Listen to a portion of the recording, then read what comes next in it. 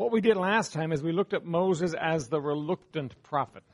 He did not want the job. You know what?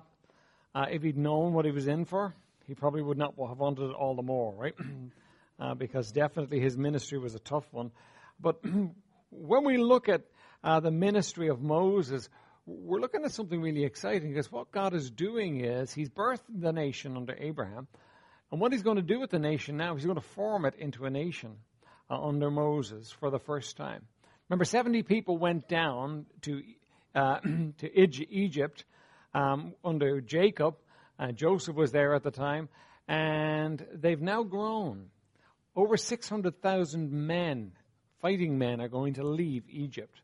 And so the estimates are 2.5 million people are going to leave Egypt. That's an enormous thing. That's a nation. It's like God put them in a greenhouse to grow a nation, and now he's just going to take them out of it, and he's going to bring them through. What we're going to look tonight is at the Red Sea. We're going to briefly go through the plagues, and then we're going to look at the Red Sea, and we're going to focus in on the growth of faith. All right? That's a word of prayer, and then we'll look. Father in heaven, would you bless us tonight? Would you help us as we look to your word? Bless us, Lord. Make it real to us, and Lord, may we honor you in our response to you. In Jesus' name, amen. All right, we're looking at Exodus chapter 13 first off. Exodus 13. And while you're looking there, let me just briefly run you through the plagues, right?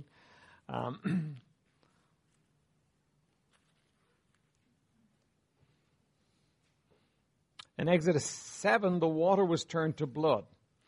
And, although Pharaoh's magicians duplicated that, they turned water to blood too. Big deal. Because what happened was the fish died and the main water source was unusable. And remember that Egypt was a strange kind of a place. The Nile and Egypt are one. Without the Nile, you don't have an Egypt. The reason Egypt exists is because of the Nile. It's desert all around it. But through the land flows the Nile, and the Nile waters the desert, and so the desert becomes a very fertile area. But the first plague was that God turned the water into blood, right? And then frogs cover the land. Now, how'd you like that, by the way? How would you like frogs in your bed and frogs everywhere, I mean, they're grand when they're a few feet away from you. They're grand when somebody else is playing with them and so. But if they were everywhere, I mean, can you imagine everywhere you walk, you're standing on frogs? Every time, and the Bible records that every time you go to bed, you've got frogs. I mean, that is really gross. But there's a plague of frogs. Now remember, the frog represented one of the Egyptian gods. The Nile was one of their gods, and the frog represented one of their gods too. And by the way, when the plague was over, the frogs didn't mysteriously vanish away. They sat in piles and they stank. That was bad, right? Then there's the swarms of flies. Before that there was the lice. In Exodus chapter 8:16 through 19. And the appearance of lice was a degrading experience and hurt the Egyptians' pride, making them outcasts. And then there was the swarm of flies, and the buzzing and biting of the flies brought discomfort and disease. Then the livestock was diseased, and painful boils afflicted humans and cattle. Then there was the hail and fire, and hail, a rare phenomenon in Egypt, destroyed the flax, the barley, and the trees, and killed humans and animals. Then the locusts came, and they mopped up everything that was left. So what you're seeing here is, you're seeing God challenging each of the gods of Egypt and beating them, but what you're seeing is that the nation being destroyed. Their power, their ability all being taken away from them. Then you had darkness for 3 days, and that was just a demonstration of God's power against the Egyptian god Ra. And then the death of the firstborn. And remember, the death of the firstborn particularly hit at the idea that Pharaoh thought he was a god. Right? And if he was a god, then his firstborn was a god too. But you know what? The God overcame Pharaoh's god, and, God won. And so what you have there is God demonstrating his power to Egypt and showing them who he is. But not only to Egypt. Remember, Israel went down into Egypt under Jacob. And we like to say that under Jacob they were a real spiritual people. But they weren't. Right? They went down a raggle-taggle bunch. Jacob's got 12 boys. Joseph's already in Egypt, and apart from Benjamin, the other 10, they're rogues. They are really rogues. They are bad guys. They are just chips off the old block. They're just as bad as Daddy Jacob was, and they're causing all kinds of trouble. So they went down, not in a very good place spiritually. They spent 430 years in Egypt, and it wouldn't have been calculated to really build you in the faith of Jehovah God. You know, so these people stayed in Egypt for 430 years, and they may not have become Egyptian because culturally they were Israelites, but as far as being spiritual, there really wasn't much going on, and they're going to demonstrate that now as time goes by. So Pharaoh goes down to lead them out of it, and things begin to happen. Not the best kind of things at first, all right? But look with me at chapter 13. You know, the firstborn are slain, they are led out, and the first part of the journey, look at verse 17 of chapter 13.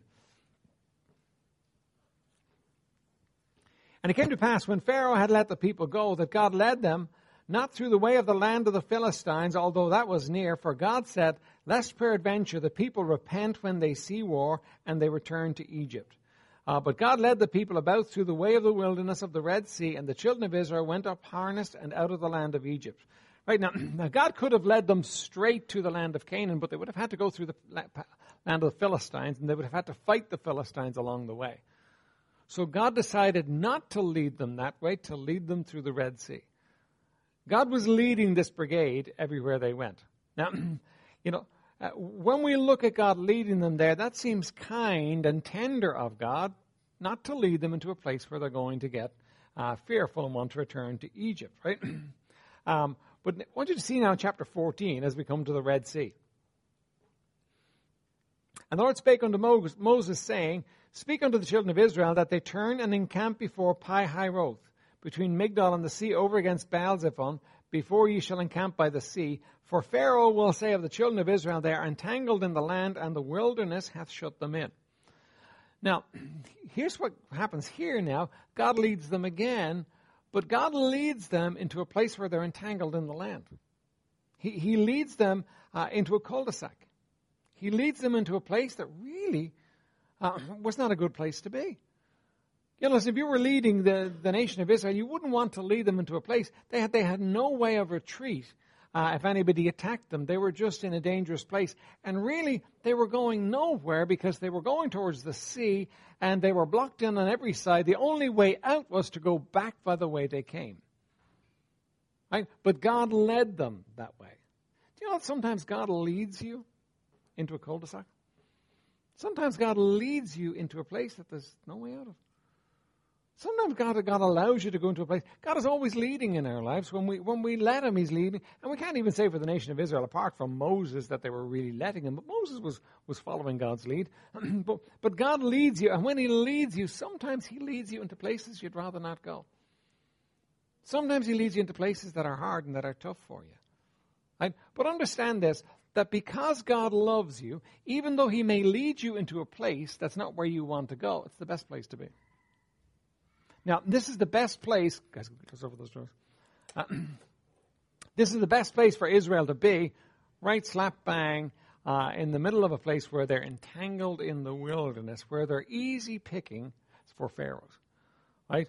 Now, remember, God is leading them out of their bondage, but what else is God doing here?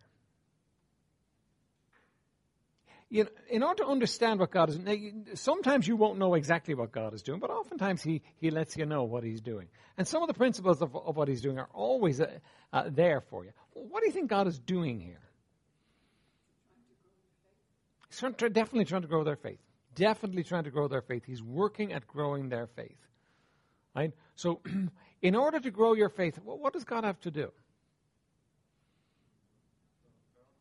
Pardon? Show His power, right? He has to show His power. In order to show His power, what does He need? Pardon? Okay, He needs you to be weak and calling out to Him. He needs a reason to show His power, doesn't He? Do you know what God does? God creates a reason to show His power. That's what He does. He just takes, and that's what He's doing here. He's creating a reason where they will need where they're going to be looking to him. There's going to be no other way out for them. They're going to need God. I mean, it was possible for God to stop the Philistines, to shut them all down, and for the nation of Israel to march through the land of the Philistines into the land of Canaan, and done and dusted in a week and a half. God could have done that, but he didn't do that because he had something else in mind. You see, God is we're always looking at the immediate result of what we want God to do. God is always looking much further than that. God's looking into eternity. He's looking at the big picture in our lives. And so he's always going to be doing things that are really not what we would have him to do. We would have it nice and easy. You know, if you and I were sitting, in the planning stages of getting Israel from Egypt to Canaan land, we'd sit down and we'd work out the most efficient way to do it, and we'd get them over there as quickly as possible. We wouldn't consider for a moment them spending 40 years in the wilderness. But we'd avoid that for all we're worth. And you know what we'd do? We'd blow it. Because God's got a big picture. Now, in your life, God does the same thing. God plans things in your life that are not what you want.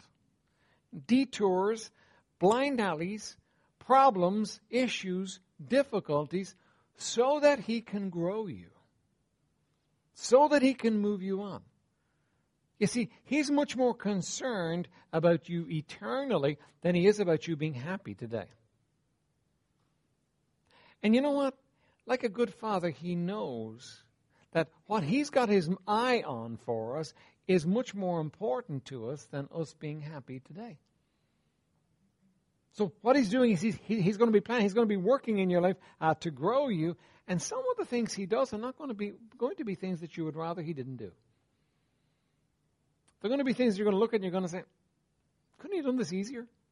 Couldn't this have been done a better way? And the answer, honestly, from God is no. This is the way. So that if you find yourself in difficulties and problems, in a blind alley maybe today, listen, this is God's way for you. This is his place for you. He wants you here. And he's able to take your blind alley and turn it into a glorious opportunity for him to display his power. And that's just exactly what he's going to do here with the nation of Israel. Okay, verse 4. And I will harden Pharaoh's heart that he may follow after them, and I will be honored upon Pharaoh and upon all his hosts, and that the Egyptians may know that I am the Lord. And they did so. Right now, so God says he's going to harden Pharaoh's heart. Now, but let's give Pharaoh some credit here. I'm trying to establish the figures. There's about 2.5 million Israelites, 2 million or 2.5 million Israelites. It seems that they were half the population of Egypt. Right? I mean, they were a huge portion of the population of Egypt. Now, that's why Pharaoh is not willing to let them go. Because it's economic catastrophe for you to remove that people. Just the fact that people are there and living. You know, the population of Ireland has grown in the last few years. And, listen, that helps everything. How many of you have ever played SimCity? Or one of those games where you're trying to build a city? There are lots of games out there where you build a city, aren't there? One of the key things you need is you need people in your city. You have to attract, because people are finances. People make the whole thing go. People make everything flow. So Pharaoh resisted letting Israel go all the way, and he fought against God, and he got his nation destroyed on the head of it. And then when they're gone, everybody's sitting around looking at themselves. You know, Egypt's a great nation, but Israel did all the building. You know, this thing is a catastrophe. It's an absolute catastrophe for them. And Pharaoh's heart is hardened by God again. And by the way, when you look at Pharaoh's heart being hardened, half the time Pharaoh hardens his heart, and half the time God hardens his heart. Right? So God responds to Pharaoh hardening his heart. But Pharaoh's heart is hardened, and Pharaoh decides that he's going to go after them. Now that seems like absolutely insanity to me, doesn't it? It seems like absolute insanity. Why would he, after losing his firstborn, destroying his nation, why would he go after these people again? Well, he does. He sets out to go after them again, right? Notice, though, in verse 4 what it says too, that the Egyptians may know that I am the Lord. God wants the Egyptians to know that he is the Lord. Well, what does that mean? God wants the Egyptians to understand that there is a God and he is that God. Now, do you understand that God wants everybody in the world to know that? That God's really not happy to leave people in the world that don't know that he's God. He's not pleased with that. He's not happy with that. Now, as far as Egypt is concerned, for 430 years, God hasn't been saying much, and Israel hasn't been saying much, and so Egypt has lived in darkness for 430 years. Well, guess what? They've just had a wake-up call. God wants them to know that he is God. And when it comes to the world are going to know, because everybody's going to hear about this thing, this God that opened the Red Sea for his people. Everybody's going to hear about it. You know, so God is going to make his name known. God is going to make everybody to know his name. Now, they're not, there's not a prayer meeting going on in the camp of the Egyptian soldiers that we may know the Lord. God's just going to do it. God is able to make his name known. By the way, I believe God will make his name known in our age too. He is able to do that. We're very secure. We're very comfortable. You know, we can withstand financial crisis. We can deal with all kinds of problems and issues in life. But you know what? God is still able to take and make his name known. God is able to bring people to the place of prayer. God is able to bring people to the place of dependence upon him. He's able to do it because he's God. And he's always interested in it. He always wants people to know who he is. So he's going to make his name known to the Egyptians by doing this, right? So everybody in Egypt is going to know that there's a God in heaven at the end of what he's going to do. And it was told the king of Egypt that the people fled, and the heart of Pharaoh and of his servants was turned against the people, and they said, "Why have we done this, that we have let Israel go from serving us?" And he made ready his chariot and took his people with him, and he took 600 chosen chariots and all the chariots of Egypt, and captains over every one of them. And the Lord hardened the heart of Pharaoh, king of Egypt, and he pursued after the children of Israel. And the children of Israel went out with an high hand, but the Egyptians pursued after them, all the horses and chariots of Pharaoh, and his horsemen, and his army, and overtook them encamping by the sea beside Pi-hahiroth before Baal-zephon. Now, notice what it says there. It says, all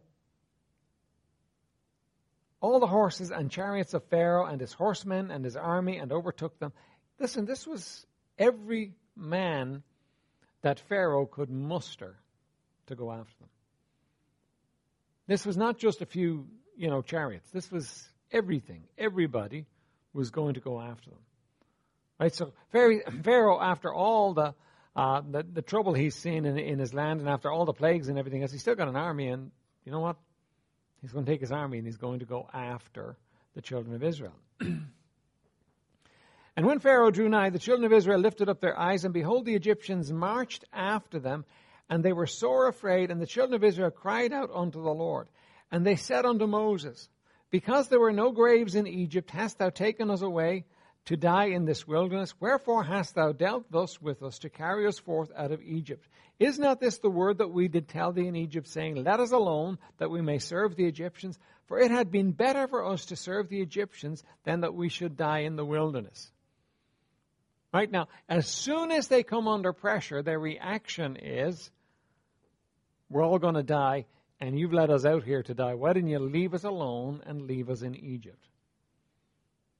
Right? That's the first thought that's going to hit them.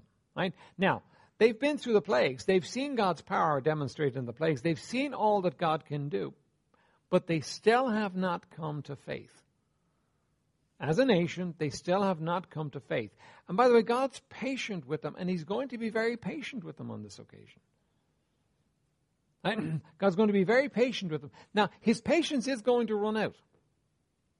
It's going to run out rapidly after this event, but he's very patient with them. They should have come to faith by now. They'd seen his mighty power. Right? Moses, on the other hand, has. Look at verse 13. Now, God has already told Moses what he's going to do. And verse 13, and Moses said unto the people, fear ye not, stand still, and see the salvation of the Lord, which he will show you today. For the Egyptians whom ye have seen today, ye shall see them again no more forever. Right, so God has spoken to Moses, told Moses what he's going to do, and Moses says to the people, look, stand still and see the salvation of God. For the Egyptians that you have seen, you're going to see them again no more. In verse 14, for the Lord shall fight for you, and ye shall hold your peace. Now Moses has grown in faith, right, since the beginning. Look back at the beginning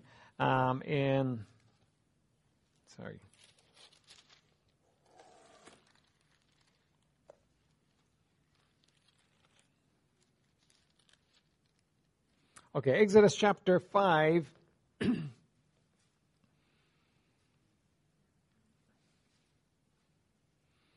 Moses goes in and he tells Pharaoh to let Israel go, and Pharaoh decides that they're idle, and he's not going to let them go. And let's read from verse 17. But he said, ye are idle, therefore ye say, let us go and do sacrifice to the Lord. Go therefore now and work, for there shall be no straw be given you, yet shall ye deliver the tale of bricks. And the officers of the children of Israel did see that they were in an evil case after it was said, ye shall not minish aught from your bricks of your daily task. And they met Moses and Aaron, who stood in the way, and as they came forth from Pharaoh, and they said unto them, the Lord look upon you and judge, because ye have made our Savior to be abhorred in the eyes of Pharaoh, and in the eyes of his servants, to put a sword in their hand to slay us. They're not happy. I don't blame them at this stage not being happy. Right, Moses has come in with great promises of setting them free and of changing their lives and so on, and it hasn't happened. Instead, their lives just got worse. They were already difficult. They were already hard. They were already living in tough times, and their lives have gotten worse. Right, so they're not happy. They don't have any faith at this point. The idea of a deliverer, that sounded great to them, but their lives getting harder isn't so good for them. Now, let me ask you, why would God allow their lives to get worse? Didn't he come to deliver them? Didn't he come because their lives were so hard he wanted to free them? Isn't that what he said in Exodus, in the beginning of Exodus? That he come to, why would God let their lives get worse? Now, we had to work these things out because we got to deal with the God we serve, not with what we'd like him to be. Wouldn't we like it to be that, everything God does in my life makes me feel happy, and because I'm a Christian and I follow him, everything goes in straight lines and it's wonderful. But that's not true. And when you have a wrong theology, and your theology is your understanding of who God is, when you have a wrong theology, you end up in trouble. You end up with problems because you hit some problem and all of a sudden you fall over because you can't understand what God is doing. Why would God allow their lives to get harder? Come on, it's Wednesday night. Answer me. Hi, Michael. To test them? Okay, yeah, definitely to test them. Anybody else? Okay, to knock them out of their comfort zone. That's good. Listen, you know what? They thought it was all going to go their way now. They thought everything was everything was lined up, ready to go, and they were expecting this great deliverer. He had finally come, and they were going to be free. And you know what? Didn't require any faith. All they had to do was follow Moses. That's all they had to do. Who wouldn't follow a deliverer out of the land of Egypt? Right? God's going to make it go deeper for them. Vincent. Sorry? Okay. So that when he does deliver them, they're going to give him the glory. They're going to look to him and they're going to say, Lord, it's you. Anybody else? Alan?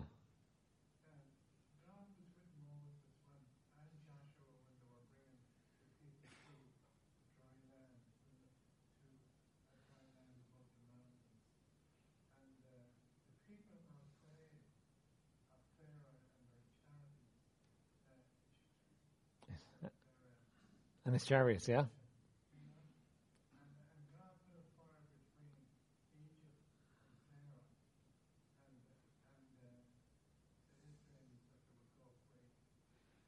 Okay, so God was with them. Okay, Yeah, God was going to be with them. God was going to lead them through it. But you see, what we have to understand always is God is building us. Right? And tribulation is not just for some, it's for all. Look at Romans chapter 5.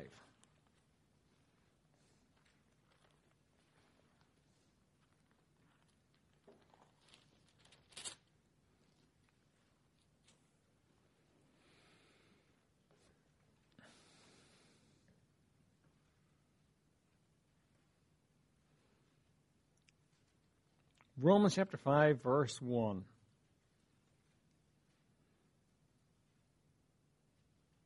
Therefore, being justified by faith, we have peace with God through our Lord Jesus Christ. Well, that's great. I want peace, don't you? We like peace. By whom also we have access by faith into this grace, God's supernatural enabling, wherein we stand and rejoice in hope of the glory of God. Well, it all sounds real good to me. Right? You know, you got peace, you got grace, you got hope, you got rejoicing, you got the glory. Verse 3, though, doesn't seem to fit. And not only so, but we glory in tribulations also, knowing that tribulation worketh patience, and patience experience, and experience hope, and hope maketh not ashamed, because the love of God is shed abroad in our hearts by the Holy Ghost, which is given unto us. Right? In Ephesians chapter 3, Paul prays basically that we would know the love of God, so that we could know all the fullness of God. But do you know that we can't know the love of God apart from tribulation? God's got to put us under pressure in order to deliver us so that we know Him and know His love. And you say, well, why does He have to do that? Why couldn't He communicate to me in an easier way? There's no easy way of putting this. It's because we're too dull. Right? How many things has God given you today that you just said, oh yeah, that's the way it is? You know, everybody has things, and I have things too. You know, we miss completely the reality that God gives to us. It's very easy for us to just, miss completely the fact of God's love. We could travel through our lives without knowing God's love until God puts us under pressure. Until God puts us in a place where there's no other way. Until He brings us to the end of ourselves, then we don't see Him as being all to us. And I wish we could be different. But we're not. And God has to consistently bring us to the end of ourselves, so that we might see and understand and know that it's Him we need, and then He can reveal Himself to us and He can show us His love. So what we have to understand here is that what God is doing with the nation of Israel when He lets it get worse for them is He's revealing Himself to them. And it has to get worse for them to see Him. Now, back to Exodus chapter 5.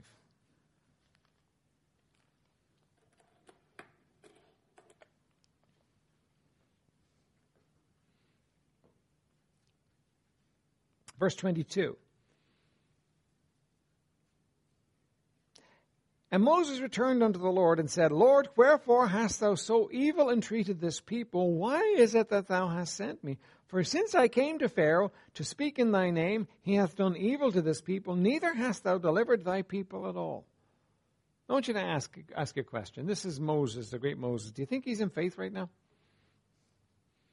Do you think he's trusting God right now? Is he? Listen, just the fact that his name is Moses doesn't mean he's always doing right and he's always in the right place. No, he's not. Moses is not trusting God. Moses is totally flummoxed now. He doesn't know what's happening. He came to deliver them. He didn't want to do it. He was the reluctant prophet, remember. He came to do it. He went in before Pharaoh and things got worse. And not only that, but you know what? He's responsible. And they're telling him that. The Lord judge between you and us. And so Moses he doesn't know what to say. He doesn't know what to do. Now, how come he doesn't know to trust God at this point? Well, what's the problem? Why doesn't he trust God at this point? Okay, he doesn't have faith, but why doesn't he have faith at this point? Okay, he didn't pray and ask God to help him, but more basic than all that, he doesn't really know God very well. This is before the plagues, remember. He really doesn't know God very well.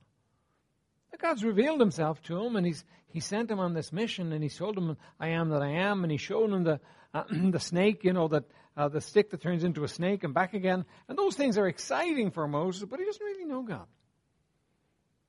He's only getting to know him. It's very hard for you to have faith if you don't know God. It really is. Now, how do you get to know God?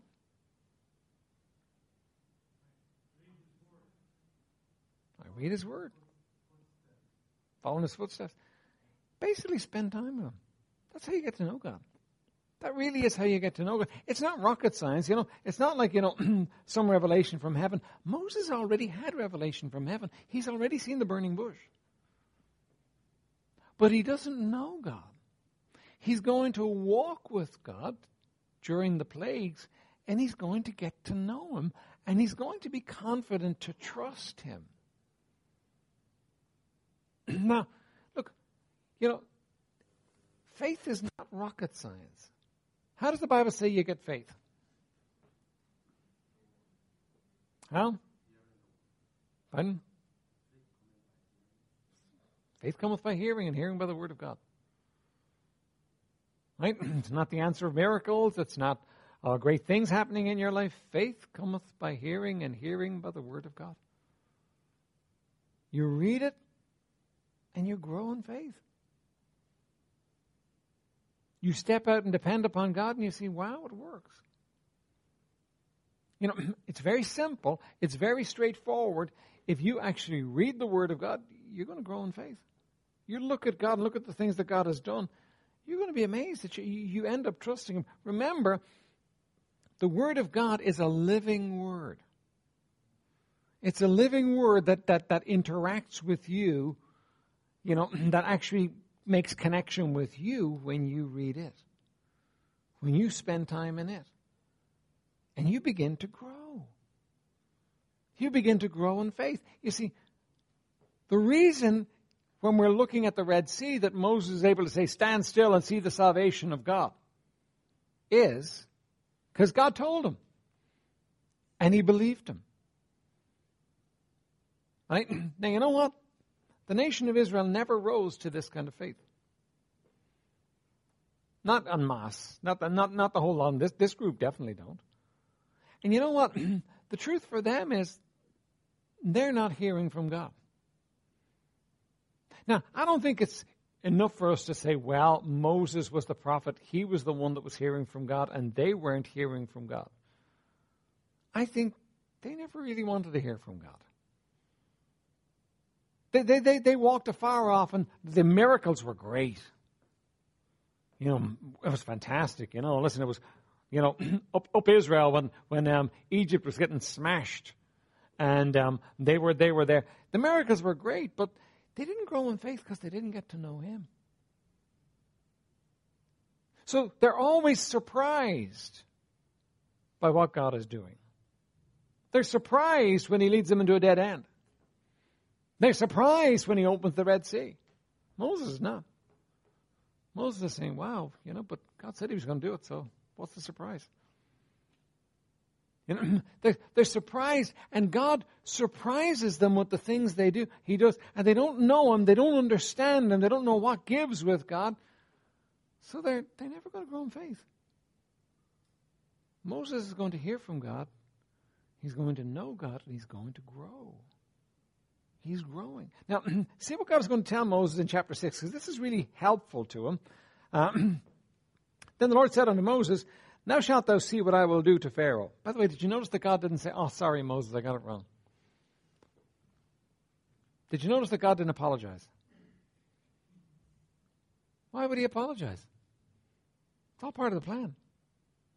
Listen, God's never going to come and apologize to you for something he does in your life. It's all part of the plan. It's all part of a much better plan than your plan. When God's working in your life, he's working according to his plan. And he doesn't need to come to you and apologize to you. He needs you to catch up on him and get to the place where you're trusting him. with what he's doing in your life. Then the Lord said unto Moses, Now shalt thou see what I will do to Pharaoh, for with a strong hand shall he let them go, and with a strong hand shall he drive them out of his land. And God spake unto Moses and said unto him, I am the Lord. And I appeared unto Abraham, unto Isaac, and unto Jacob by the name of God Almighty, but by my name Jehovah was I not known unto them. And I have also established my covenant with them to give them the land of Canaan, the land of their pilgrimage, wherein they were strangers.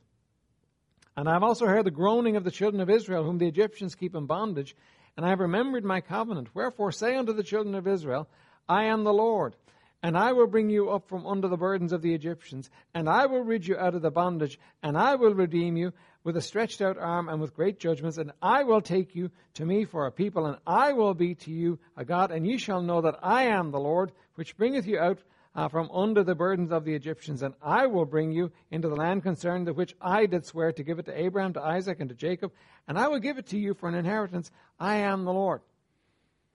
Do you think God might be communicating something very subtle to them there?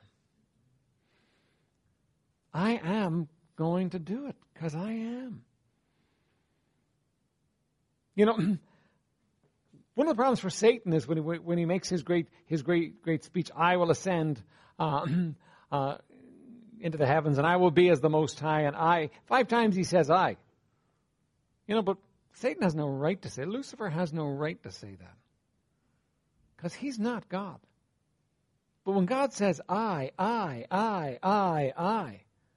he's got every right. Because he will. Because he is God. And what he's saying to Moses is, Moses, I'm going to do it. I'm going to make it happen. Moses, it's not going to be you making it happen. These people need to understand it's not because they're the greatest nation on the earth or anything. It's because I'm going to do it. And God is telling them, listen, I am going to deliver them. And you know what? I'm not sure that Moses did. But Moses could have said, oh, so that's what's happening, and just relaxed. Because after what God has just said to him, God's going to do it. It's going to happen, and it's going to be God. Now, to understand this in your life, God is a jealous God. God wants to deliver you. Doesn't want you delivering yourself. How often do you make plans for how you're going to deliver yourself, how you're going to make it happen yourself? You know, how you're going to get yourself out of your trouble, how you're going to set things up and get things straightened out. How often do you make plans for how you're going to do it? And it's I. And God says, no, it's not you, it's me. And the more you say I, the more God waits. The more you decide how you're going to do and how you're going to fix it and how you're going to make it happen, God says, okay. Because you can't know him when you're able to do it. You just can't. You have to come to the place where you can't. And you're looking to him to be the I am. Because you're not the I am. I'm not the I am. He is. He's the one principle upon which everything in this universe depends, including you. Nothing happens apart from him. We can't make anything happen. Well, we think we can. Yeah, we get kind of proud from time to time. We look at something we've accomplished, and we think, you know, that's pretty good. I did that. Do you know Moses is going to do that? Moses is going to say to them, must we bring water from the rock for you? God's saying, you? You can't do anything, Moses. What do you mean you're going to bring water from the rock for them? Moses, if it's not me, it's not going to happen. And because of that grave sin, where Moses stepped in and said, I'm going to bring water from the rock, God said, you're not going to see the promised land. Now, listen, to be honest with you, that's always puzzled me.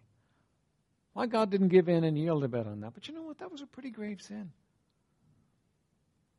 Moses was standing between God and his glory. And that's probably the most dangerous place on this planet. When you stand between God and his glory. When you rise up with your little head and you decide, I am and I will, you know what, listen, you're about to get knocked down. One way or the other, you're about to get knocked down because God doesn't suffer anyone to take his glory.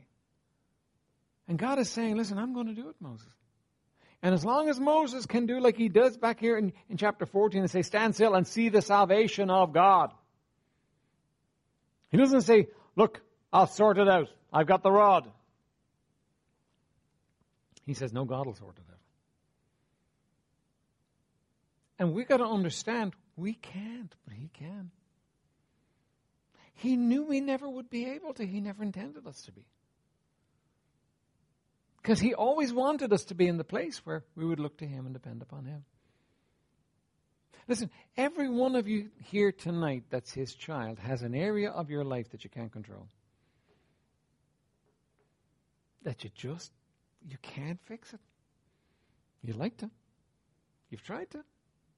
Depending on how like Jacob you are, you may have spent a lot of time trying to fix your life. By the way, Jacob is Mr. Fix-It, isn't he? Jacob's always fixing his problem. He's always dealing with his problem. You know what he's going to say when he comes before Pharaoh? He's going to say, few and evil have been the days of my pilgrimage. And they have not attained unto the days of my father. Listen, you know what? Jacob couldn't do it. You can't either. You were never intended to be able to do it. God intended to do for you what you couldn't do for yourself. And you've got to get over the I will. That's Satan's territory. That's his territory. I will be as the Most High. I will do my own thing. By the way, that's the satanic motto. The satanic motto, mantra, whatever you want to call it is, do as thou wilt. Do what you like. You can't. Because there's an I am who's going to do what he likes. And guess what? You're not beyond his reach. None of us are. He can take and he can draw us in and he can put us in the place where, you know what? We're doing what he wants us to do because he is. We're not. And so God tells Moses what he's going to do. And then in verse 10 he says, verse 9, and Moses spake unto the children of Israel, but they hearkened not unto Moses for anguish of spirit and for cruel bondage. And the Lord spake unto Moses, saying, go in, speak unto Pharaoh, king of Egypt, that he let the children of Israel go out of his land. And Moses spake before the Lord, saying, behold, the children of Israel have not hearkened unto me. How then shall Pharaoh hear me, who am of uncircumcised lips? And the Lord spake unto Moses and unto Aaron, and gave them a charge to the children of Israel, and unto Pharaoh, king of Egypt, to bring the children of Israel out of the land of Egypt. And then he goes on to list who the heads of the land were, but they had a charge to do it. And you know what? It's going to happen. God's purposefully, at this point, created a crisis. He's going to do it again by the Red Sea. He's going to create a crisis. Lead them down a blind alley. Lead them into a cul-de-sac. Lead them into a place where there's no escape. God's always creating a crisis in your life. Why does he create a crisis in your life? Because he wants you to turn to him. You see, for Israel, they've got sea in front of them, they've got wilderness either side of them, and they've got Pharaoh and his army behind them. You know what? When you're there, there's only one place to look, and that's up. Isn't that what God's doing in your life? Now, would you do yourself a favor? Would you look up? Would you do yourself a favor and look to him? We're not going to get to it tonight, but you know what? He does open the Red Sea, and they do walk through on dry land. It's absolutely incredible. But they walk through on dry land. It's impossible. There's no way out for them. And God makes a way in the impossible place. Do you know there's always a way out? God always has a way out. You just can't see it. There's absolutely nothing that God can't do. Nothing. You've never had a problem that God can't fix. You've never had a problem that God can't overturn. Now, I can tell you this. He's not going to overturn it on your time. You know, he didn't do it for Moses. He's not going to do it for you. He's not going to fix it on your terms and on your time. Where would be the glory in that?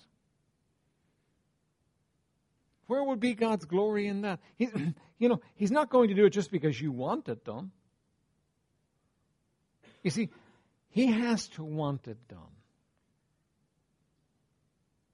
When God wants it done, he's going to do it. And because he's all powerful, he can do it. And because he's all loving, he'll only do it if it's the best thing for you. And you know what you got to do? You got to get your proud head, and you got to bow your proud head before him and say, Lord, then you do what's best. Don't tell God what's best for you. Tell God, you do what's best, Lord. And you put yourself in his hands, and you let him have his way in your life. And you know what? He can do anything. He can fix any problem. He can change anything. He can heal leprosy. He can restore sight. He can open the Red Sea. He can do anything. But you've got to put yourself in his hand and stop trying to be the man or the God. Because isn't that what we want? God controls because he's God. But we want to control. We got a lot of our daddy Satan in us, don't we? We got a lot of the old daddy in us. We want to go our own way and do our own thing. God says, I want you to put it in my hands. Just trust me. See what Moses is saying? Stand still. And let's see what God's going to do. Because he's going to do something great. He says, you won't have to fight. God's going to fight for you. Let's just stand still and see what God's going to do. Listen, when God gets you in a blind alley with no hope and no way out and there's no way to fix it, it didn't happen by accident. It happened on purpose. And you know what? He wants you to trust him to fix it. And if you'll trust him, if you'll depend upon him, if you'll look to him for his way, not for your way. I don't know how many times I've had a plan in my mind of how to fix it and it was the wrong plan. When you look to him and let him work his plan, listen, he's going to do something in it. Think about it for a minute. God lets them get caught up in the wilderness. Pharaoh comes rushing after them in his chariots and slaughters all of them. Does that make any sense? No. Peter and the disciples are in the boat. The boat's about to go down, and here's the Messiah and the apostles that he's going to change the world through, and they're all going to die. And Peter says, carest thou not that we perish? Was it possible?